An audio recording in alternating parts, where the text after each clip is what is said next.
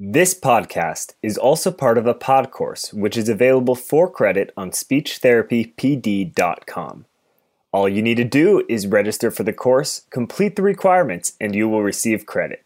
Speechtherapypd.com is a video continuing education company, a certified ASHA CE provider.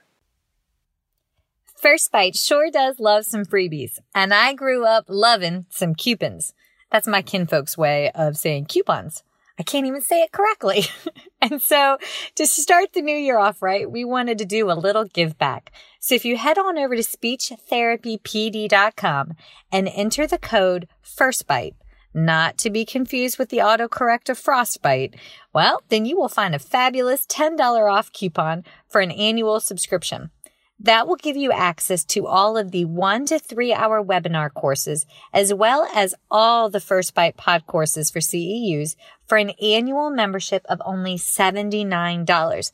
But hey, do you want more? Don't you love that cheesy sales line? I love that cheesy sales line. Okay, well, if you do, you can use that same coupon, First Bite, and access all of the courses on speechtherapypd.com's website for a fabulous deal of $179 a year. Whoop, whoop. So don't forget, plug in the coupon First Bite when you check out at the speechtherapypd.com website. Happy listening, y'all. Hi, it's Erin. I'm your regular co-host of First Bite. First of all, I want to thank y'all so much for tuning in and listening to First Bite. We've been incredibly encouraged and excited by the feedback we've received and are looking forward to the future. In the meantime, if you've been enjoying First Bite, please take a moment, maybe pause your device to subscribe, leave a review on iTunes, Stitcher, or wherever you're listening. This podcast started out as a small idea to bring convenient, tangible resources to SLPs and other professionals, and we value your feedback more than anything. Leaving those reviews truly helps us out. Enjoy the episode, and thanks for listening. Hi, I hope that y'all have been enjoying First Bite as much as I've been enjoying making this and doing all the research behind the scenes. I'd love to meet with y'all live, and I have some upcoming lecture tours that you can catch me at. And I just wanted to share a little bit in advance, so that way you can get it on your calendars. So on April 5th, 2019, I will be at the Arizona Speech Hearing Association in Phoenix, and their conference this year is at the Sheraton Crescent Hotel. And on that Friday, I'll be presenting 3 lectures all around early intervention and pediatric feeding and swallowing. And the following weekend, I'll be at the Minnesota Speech Hearing Association in Bloomington, Minnesota, and I'll be presenting on Friday and Saturday, April 12th and 13th of 2019. And their conference this year is at the Hyatt Regency. So please be sure to stop by and say hi if you're out in Phoenix and or a week later in Bloomington, Minnesota. And I'm pretty sure I'm going to go from hot to cold in about a week's time frame. But whoop, whoop, I will see y'all in the spring.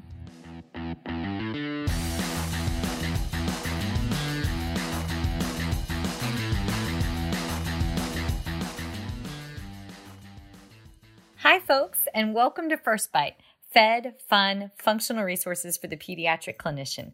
I am your host on this nerd venture, Michelle Dawson, MS, CCC, SLP, the All Things Peds SLP. I am a colleague in the trenches of home health early intervention, right there with you. I run my own private practice, Heartwood Speech Therapy, in Coletown, South Carolina, and guest lecture nationwide on best practices for early intervention for the medically fragile child.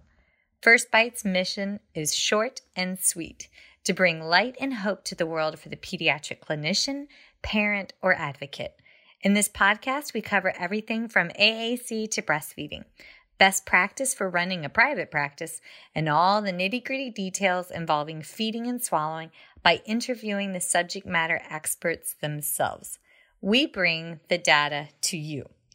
Every 4th episode, I am joined by the lovely Erin Forward, MSP, CF, SLP, a Yankee transplant who actually inspired this journey and who also walks the wild, woolly, and sometimes sticky walk of early intervention with us. Sit back, relax, and watch out for all the squirrels, and enjoy this geeky gig brought to you by SpeechTherapyPD.com.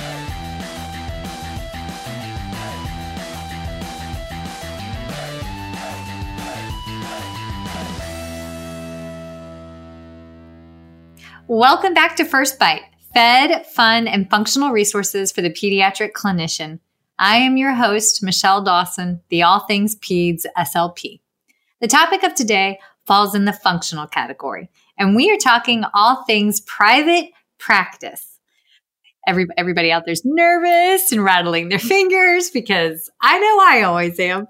I am stoked yet humbled to introduce our next guest, Andy Larry, MS, CCC, SLP. This fabulous lady regularly whips me into shape on multiple fronts. Andy is South Carolina's State Advocate for Reimbursement, which stands for STAR, with ASHA. So her and I interface and advocate on numerous reimbursement issues together in South Carolina, as well as she is the billing guru for my humble little practice of Heartwood Speech Therapy. In that vein, this woman knows my strengths and my oh so honest weaknesses and shortcomings when it comes to how I do my paperwork. Or shall I say the ugly timeliness with which I don't always do my paperwork. And that's a bit of honesty that I am willing to admit to. Every time I talk with Andy, whether it be around a big oak table in a meeting or over the phone while driving between patients' homes, which more often than not is that, or while I'm listening to her speak at her state conference, she not only mentors my clinical practicing soul, but she also nourishes me spiritually and my emotional heart. I cannot begin to describe the depth of love and respect that I have for this woman, not to mention how I adore her ever so quick, sassy Southern wit. So, Andy, I mean it. I am grateful for you because you've given us the ability to make things better here for the Palmetto State. So thank you. But on that note, before I go extra sappy and super emotional after a lack of sleep last night, let me transition over to Miss Andy. So how in the world did you learn all that stuff that's up there in your noggin? And how did you start taking on stranded clinicians like myself and attempt to turn us around? So, hi, where are you from, babe? Well, originally I'm from New York, but I've lived down in this area for 30 years now. And it all started because basically I'm unemployable. I'd prefer to be my own boss. And so I started out small. And when home health agencies to which I had contracted myself out to decided they weren't going to see children anymore, I'm like, excuse me, but there aren't any pediatric clinics around. And what are we going to do about these kids? So me and another therapist started doing the therapy consortium, which actually was just to try and get therapists involved that wanted to see one kid or a bunch of children. And I would figure out how to do the billing and also do the therapy as well. And then other people would contact me about trying to get money for what they were doing. Because when we're in school, we're not really taught about getting the money. It's more like from a social work perspective. At least that was eons ago when I was in school. And so I had to kind of work to help people feel comfortable about putting a value onto their services. Nowadays, it seems like people are a little bit better about putting a value on their services, but sometimes they do end up working for free, unfortunately. I've done that once or twice and you fixed it, so thank you. Yeah, we try not to. Basically, we know that our purpose is to help our clients to communicate better, and that's why we're in the field, whether we're audiologists or speech pathologists. And we need to effectively communicate to the people that are willing to pay us what it is that we do, and get paid for that service, because we need to make a living, obviously. I mean, we do it because we love it, but on the other hand, we do need to make a living. And I think that part of the problem is that documentation is always looked upon as this negative thing, like, oh, I got to go do my paperwork. And you just pull out your hair because you want to treat, but you need to let people know what it is that you're doing. And the only way, unless they're sitting in or having a video of what you're doing, they don't know what you're doing, especially the people that are going to pay you, like insurance companies, Medicaid, et cetera. So our documentation is really that only thing that reflects what it is that we're doing. So we have to have a different mindset. It's like you're going to be doing the same action. For example, if say you want to get ready to go somewhere from in your house, your mindset is different. I'm going to go and get a slice of pizza, or I'm going to go and get a flu shot. You're still going to get ready. You still are going to have to go somewhere, but your whole mindset is different. Well, that's similar to trying to do your documentation. If you're doing your documentation to show the world basically what you're doing and why you're doing it and how you're helping these children progress along and so they'll be functional in life, the only way you can actually do it is through your documentation. And then, of course, them being in the world. But in the meantime, you have to have a way to show that what you're doing has value, and that value is reflected in what they pay you. I'm just thinking, how do I psych myself up for paperwork time? You do feel like you're headed for the flu shot. And I really do like pizza. Maybe if I pretend that I'm psyching myself up to get cheeseburgers, that would be the trick. Well, we're trying to make a case. The thing about it is also, if you look at it from a legal perspective, in the sense that you are trying to make a case for these people to pay you. And if you make a crappy case, then they're not going to pay you. And you're doing a good service. You're doing what you're supposed to be doing. You're doing what you're trained to do.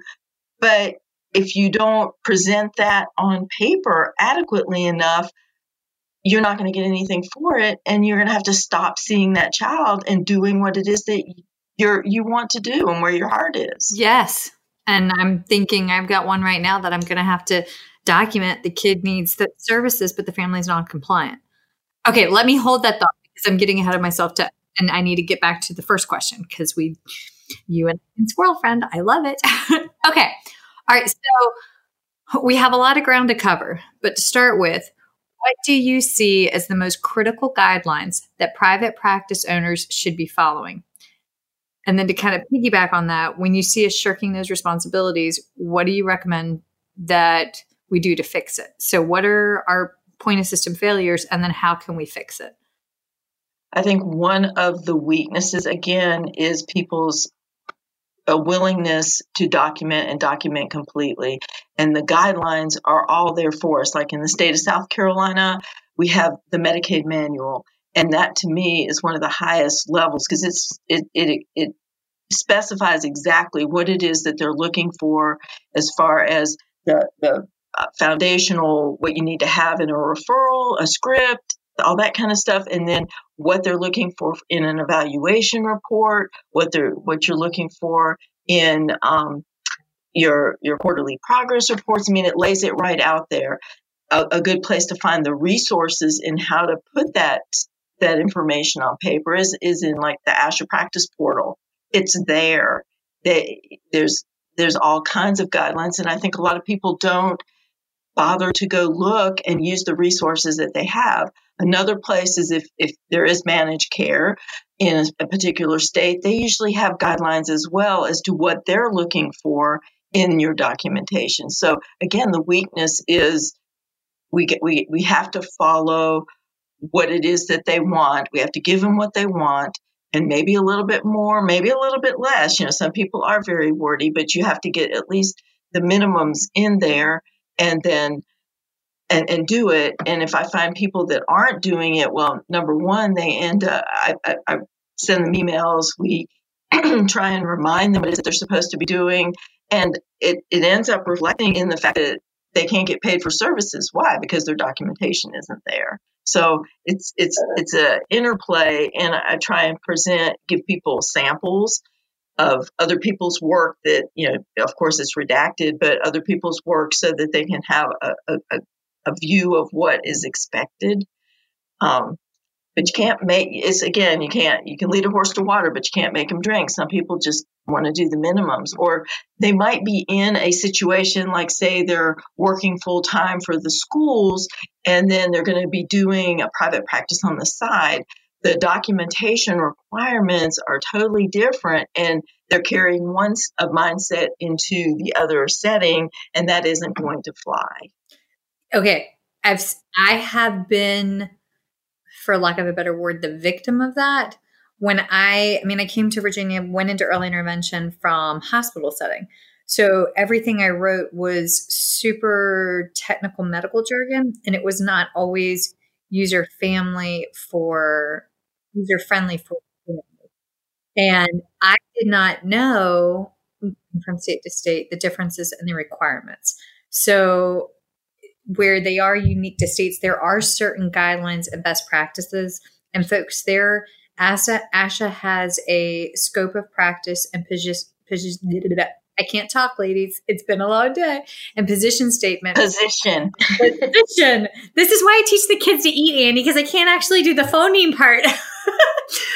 But thank God Angela's working with my bear. Otherwise, that kid would never learn how to pronounce his speech sounds. But ASHA has a position statement on speech language pathology and early intervention. And they have, and it kind of outlines it's supposed to be a natural environment.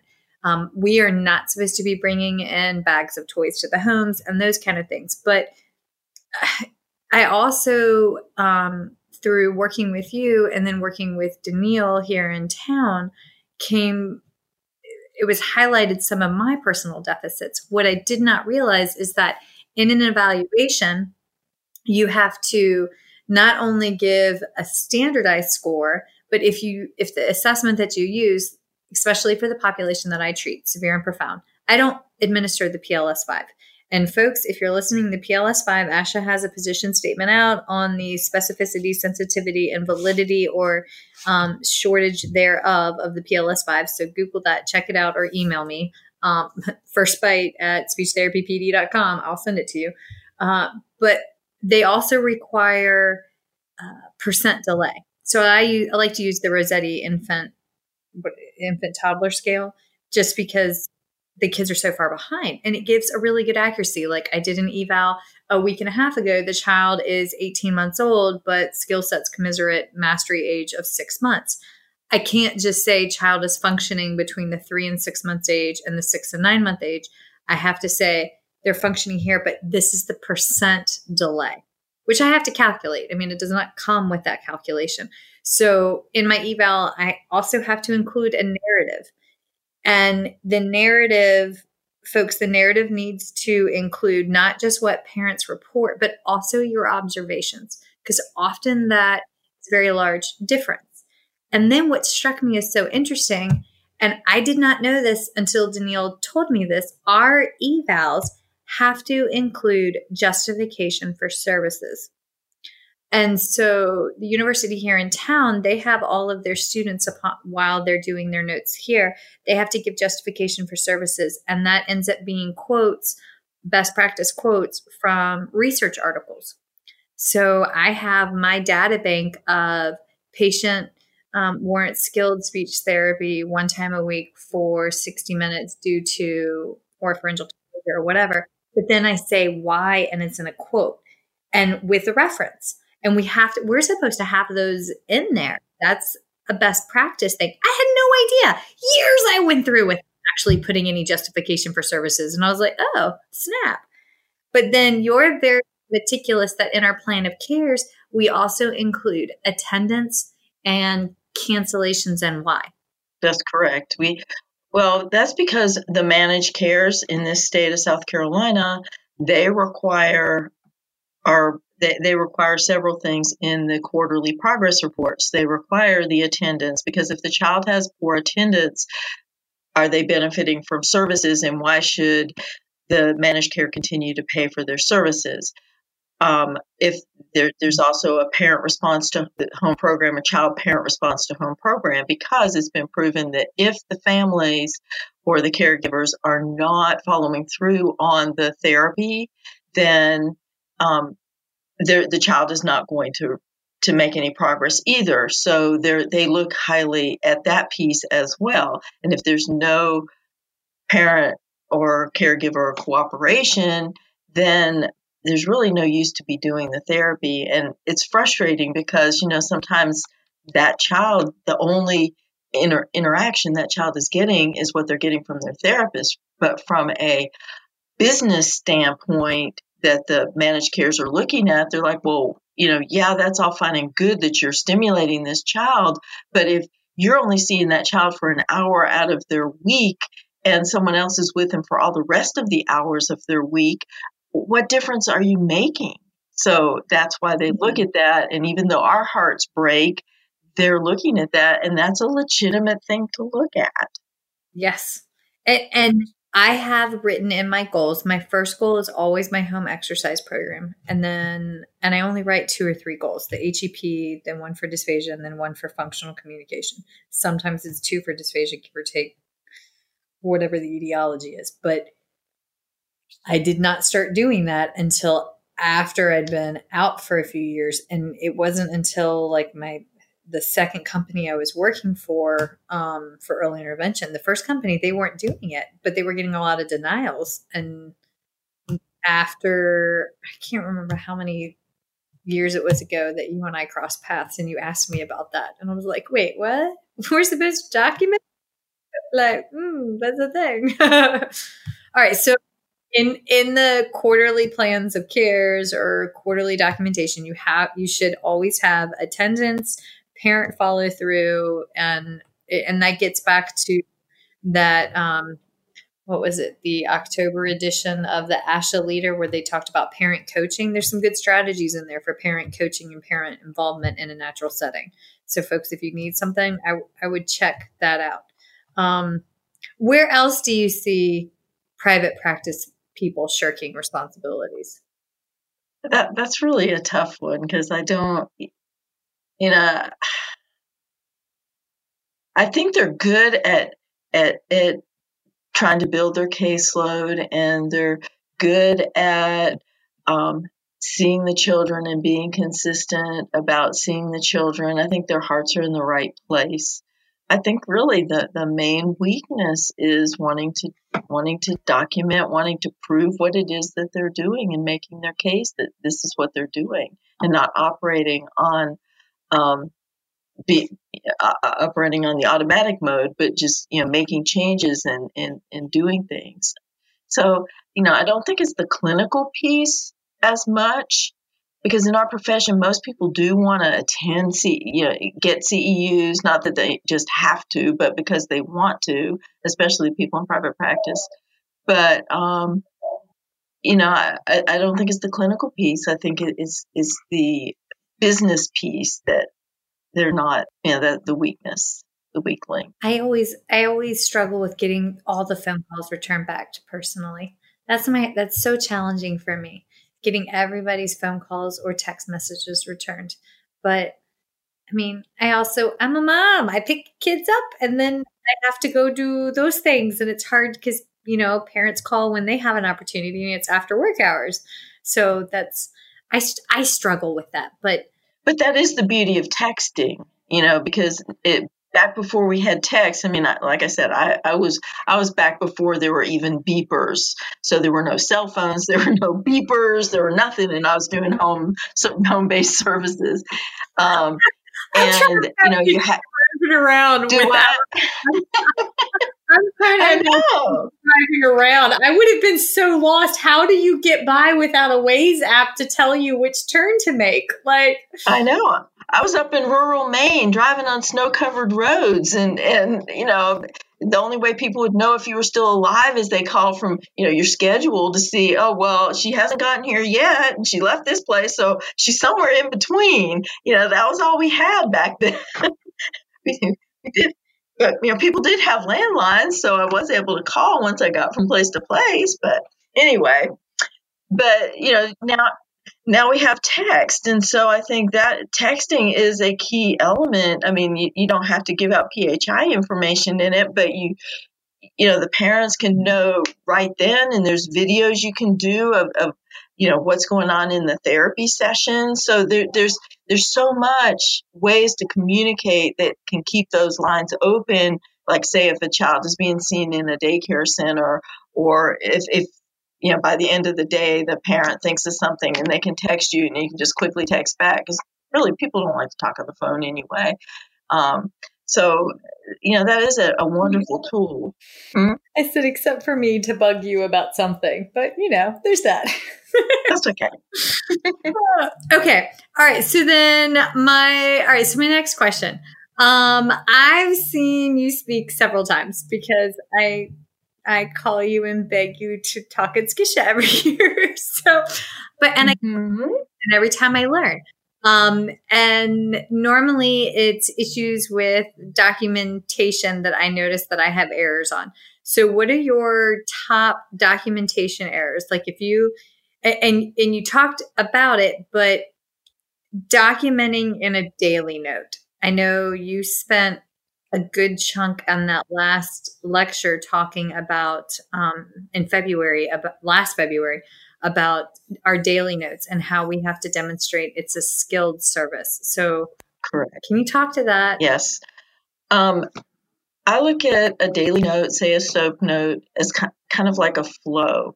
Like in the S section, it shouldn't just be, I walked in and the child was smiling and happy, or the child just woke up from a nap. Yeah, that's okay to put that. But the S section is also the section where you can put the parent response to the home program the week before, or the caregiver's response to the home program. What did they do? What worked? What didn't work? It doesn't have to be a tome that's written, but it needs to be addressed. Then in the OA section, response to the goals, what did you do? What did you use?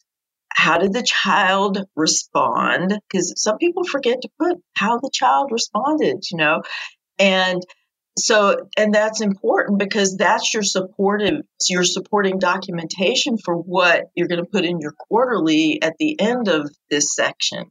Then in your P section, it isn't just continue POC. That does not demonstrate any level of skill whatsoever. Why in the heck are we using a licensed CCC SLP to provide this service if we're just putting continue POC? So in that P section, when you're doing therapy, when something's working, when something's not working, when that light bulb goes off in your head that goes, oh, I want to tweak this on the next time, you're going to be jotting that down anyway. Where am I going to kind of go next in that next session? Because you get your ideas for the next session from the session that you're in, because you're seeing how the child is responding.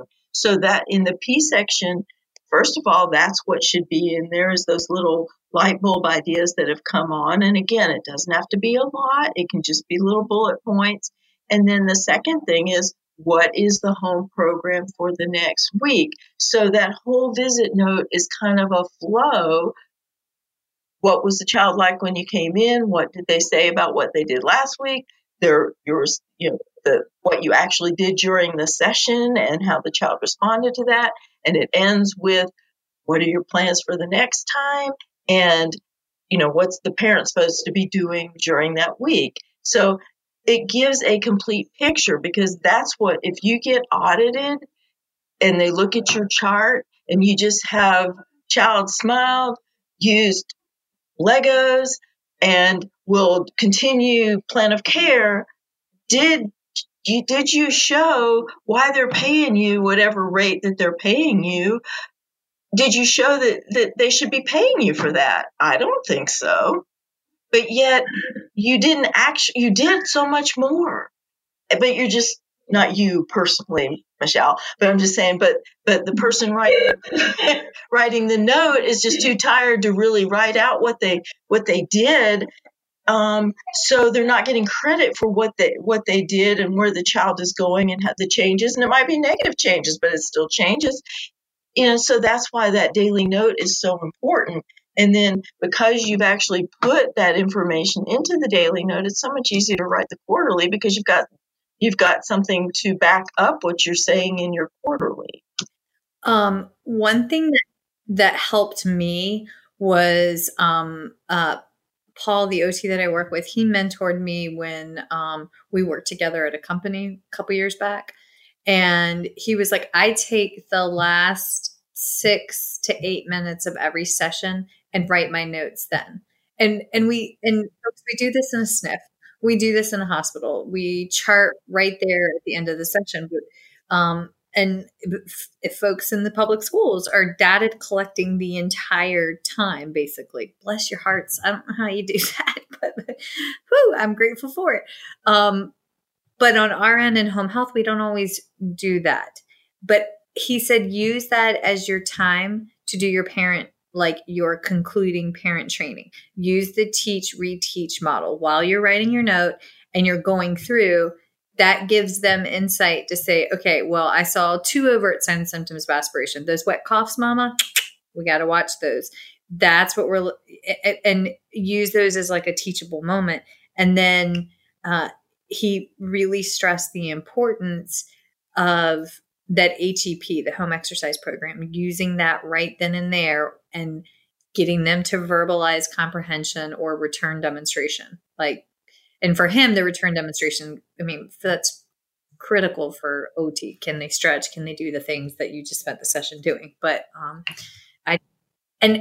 when I behave myself and I practice good time management skills, which I'll admit, I personally suck at that, but I'm better when I have a student there because I try to model best practice for my students. Also, again, thank you to everybody that's ever ridden shotgun. When I do it right then and there with them and get the students in the habit, it makes me stay on top of it and I'm less likely to fall behind in my note writing. Because otherwise it's Friday night, you're sitting down at the end of a week and you're exhausted and trying to remember all those little details. So in a way it was better when we did only do paper notes because, you could be doing your paper note right as you were going along. You had it on your clipboard and you were writing as you were doing your session and then finishing things up. Now it's kind of a little bit more difficult because so much of it is electronic. And unless you have Signal or, and sometimes you don't want to bring a laptop in, but you can use, an iPad or whatever. But it is a little bit more difficult, especially if you've got some of these rambunctious kids in a home setting. It is difficult to do that right then and there. So we're still working on that piece. You say rambunctious kids, and there's a house that I go to that I'm not quite sure how many dogs they have. And me trying to sit down and write a note at the end and actually concentrate on my cell phone, hitting every little key when there's several dogs that when you sit still, that means they need to be in your lap and on your person. One of them peed on me a couple weeks ago. That was a professional moment. And the mom was like, I'm so sorry, but he likes you. You've been marked. And I'm like, thank you. I have to go take a shower now. Trials and tribulations of home health speech therapy. This podcast is brought to you by SpeechTherapyPD.com. SpeechTherapyPD.com is an engaging, evidence-based continuing education site that offers over 450 continuing education hours. The best part? The information garnered can be applied in therapy immediately. It's functional and fabulous without the hassle of trying to translate technical jargon from a research article. Can I entice you more? Well, then get your suntan lotion ready because next summer, SpeechTherapyPD.com is hosting a CEU cruise. That's right. July 27th through August 3rd of 2019, the amazing, delightful, and oh so kind Shar Boshart, MA-CCC SLP, will be the featured speaker for 12 plus continuing education hours on a cruise ship through Greece. That's right. You heard it right. Greece. Want to get the preview or want to catch a preview of the information she's going to share? Then tune into her pod course, The Speech Link, which is also eligible for continuing education through SpeechTherapyPD.com. Maybe, oh just maybe, I'll see y'all in Greece. Okay. All right. So are there any other errors? I know we focused in on the daily note, but are there other biggies? You talked about one that Oh, it changed my world. The date of the re-eval. Mm-hmm. Can you talk about that? Well, according to Medicaid guidelines in the state of South Carolina, we are required to do an annual re-eval. It doesn't need to be on the date. It really shouldn't be after, but it can be any time before that. And it's essential. I mean, it's a must. It's one of those musts. Same thing like in this state again, quarterly progress notes are not it'd be good if you did them. It is a requirement. So, yeah, and you have to have annual prescriptions in this state, and you have to have, the consents signed annually. These are requirements. Yes, I did not know that your consent had to be done annually. I thought if you had it done once when you started practice, I did not know that needed to be done when you have on the same annual basis when you get like a new script and do your re-eval. Mm-hmm. It does. It's a Medicaid guideline. Now, it may be different for an insurance company, commercial insurance. But again, if you have the mindset that I'm going to use the highest standard, the most stringent standard, which in our case happens to be Medicaid, then every chart is the same. So you don't have to overthink, oh, do I need to do it for this one? No, I don't. I do. I mean, if you just stick with the same guideline, then you're fine. I have one that's a personal pet peeve of my own. Our state has the early intervention system where we put all of our daily notes are supposed to go into that early intervention system computer program. That way, all treating clinicians can access and see what it is that you're working on. That helps me when I can't do a co-treat with PT, that I can't do a co-treat with the OT, but I can see on a week-to-week basis when I put my notes in week to week, what they've been doing in the other sessions. And the way our state currently has it set up, the only recourse if you don't put your note in is if they have BabyNet, then BabyNet does not pay you until the note is in.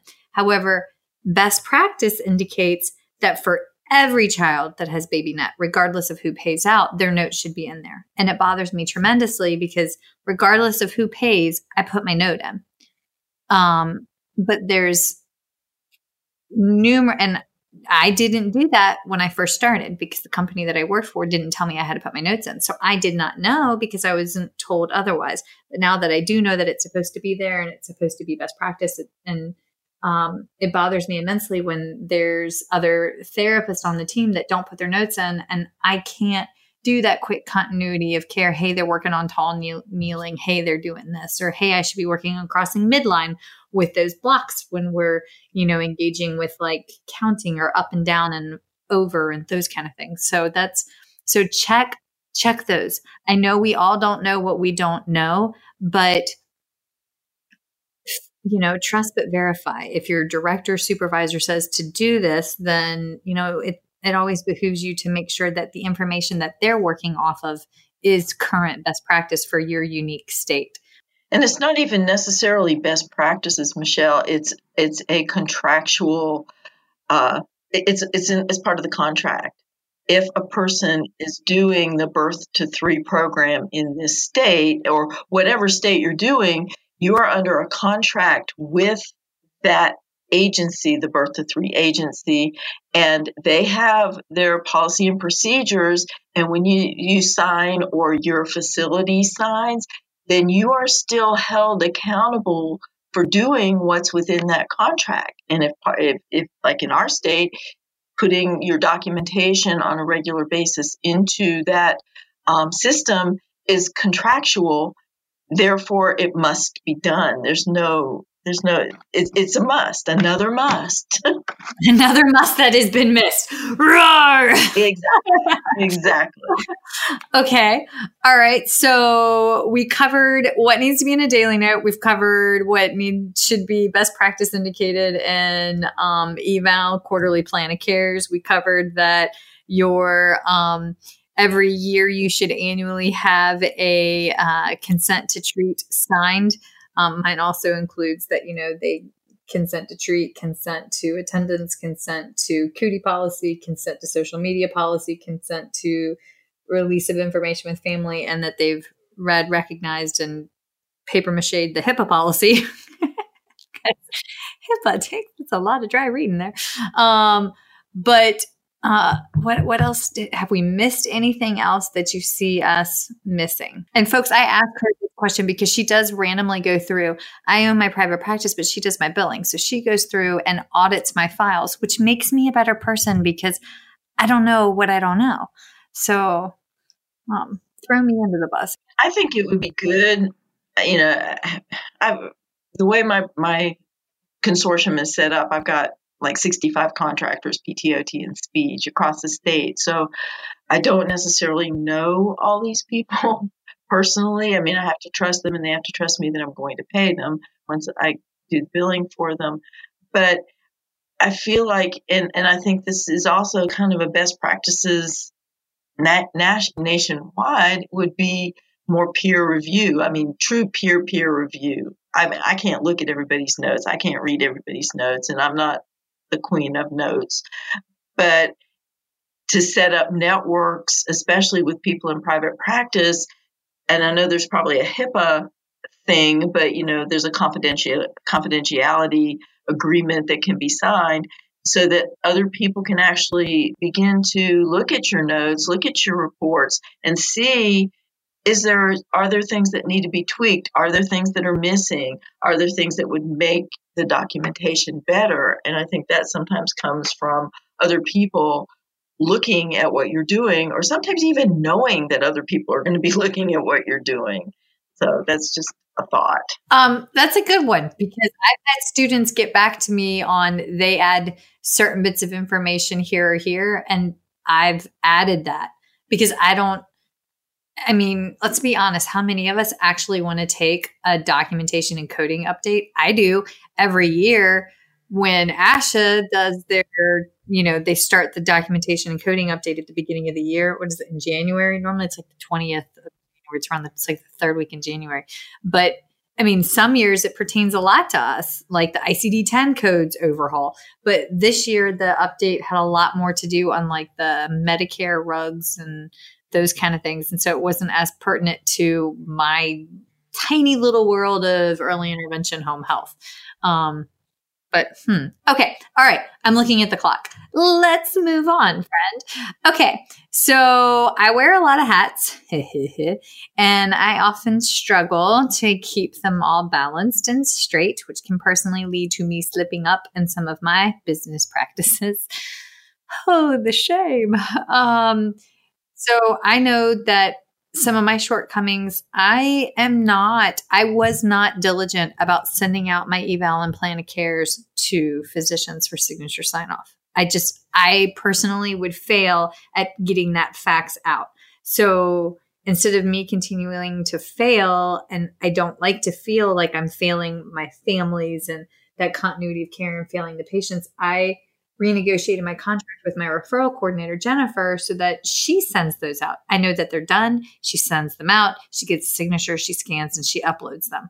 But it wasn't me cutting a corner. It was me I couldn't figure out how in the world to get that piece done.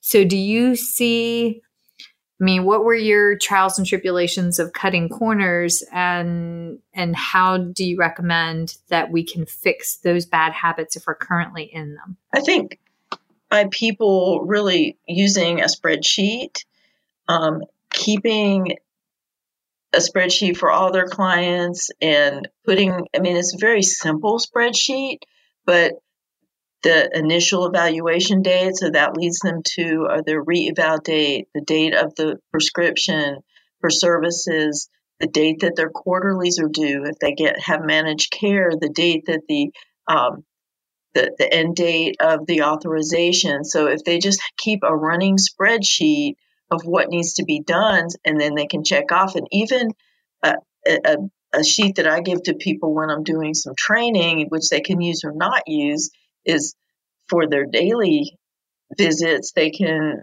have their mileage on that same sheet, but also have some columns that they can check off if they've done their daily note, or if they have to put it in a secondary place, like we have to put ours in the Bertha 3 program, that they've done that, or if they haven't done it, then there's a way that they can mark that they haven't done it so they can remember to go back and do it. Spreadsheets are a beautiful thing. And so, okay. So you said to make sure, hit.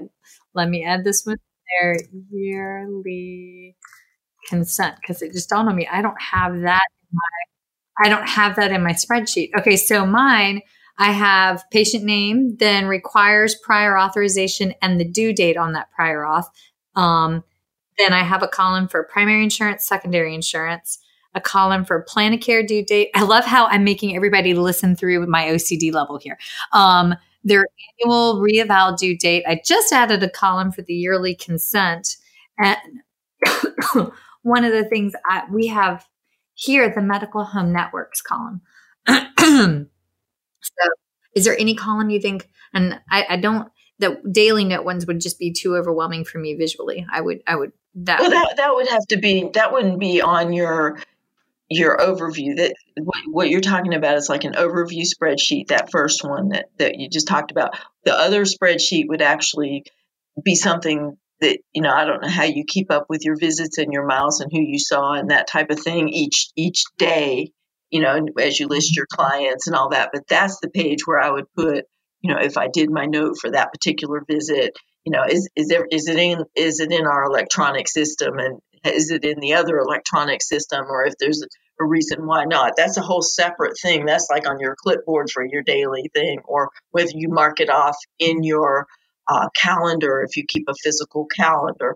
But, that's two separate things. One is your overview of everybody, and the other is just what you're doing on a daily basis.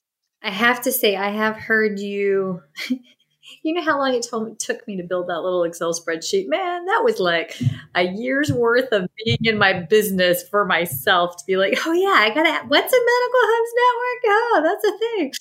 Okay. But one of the things that you have shared is that a lot of folks get in the bad habit of going in and signing off on their note with their signature so that it's done, but not necessarily putting the note in and then forgetting about it. And the computer program that we use to do notes and billing, that allows the program to bill an invoice, to generate an invoice, because it looks like it's completed, but it's not necessarily in there. And I have done that in the past, and forget or thought I saved a note and it's not in there. So that's sometimes, folks, you can message me later if you want. I genuinely like the program that we use, because it allows me to go in and see when the note's written. There's a profile that you can go through, and I don't know how to explain it better than that, like a check systems, but that's one thing that I know I've gotten in the habit of cutting corners that I need to work on. But I don't think the system will allow that anymore. I think once a note is signed, it cannot be edited. I think that's been a change with the newest, because it's really, the other way was kind of illegal. Oh, yeah. Well, I'm glad I don't do that anymore. Yay, Michelle. I do. The only complaint I have about that is if I go in to write an eval and then I do like the follow up a week later, like if I do my eval and I write it, type it, sign it, and then I go back the week later for the IFSP meeting and the mom tells me something and she's like, oh yeah, I forgot about this one major thing. Well, my eval signed. I can't edit it. And that stinks. So then I have to make addendum. Addendum. Wait, that's an option? That is an option. Yes, ma'am. And there's an option. You can add an addendum and you sign the addendum and date the addendum. Yes, ma'am. That's in there. Well, I've been going through and adding a note in like the patient file section. Oh, boogers. Okay. All right. I will have to do that. All right. So before we switch over to questions, is there anything else that you would recommend for somebody who's new to private practice or trying to turn a page and, as my youngest sister would have said, make gooder choices. What is the best advice, pearl of wisdom you can deliver? Talk to people that are being successful in practice. And there's an organization called AAPPSPA, ASPA, which is the American Academy of Private Practice and Speech Pathology and Audiology. And it's say that again. American. That's a lot. Yeah. AAPPSPA, which is American Academy of Private Practice and Speech Pathology and Audiology. And they've been around for 50 years. It's been a long time. And it's just a wealth of information and caring, loving people. They have a convention every year. They have tons of information.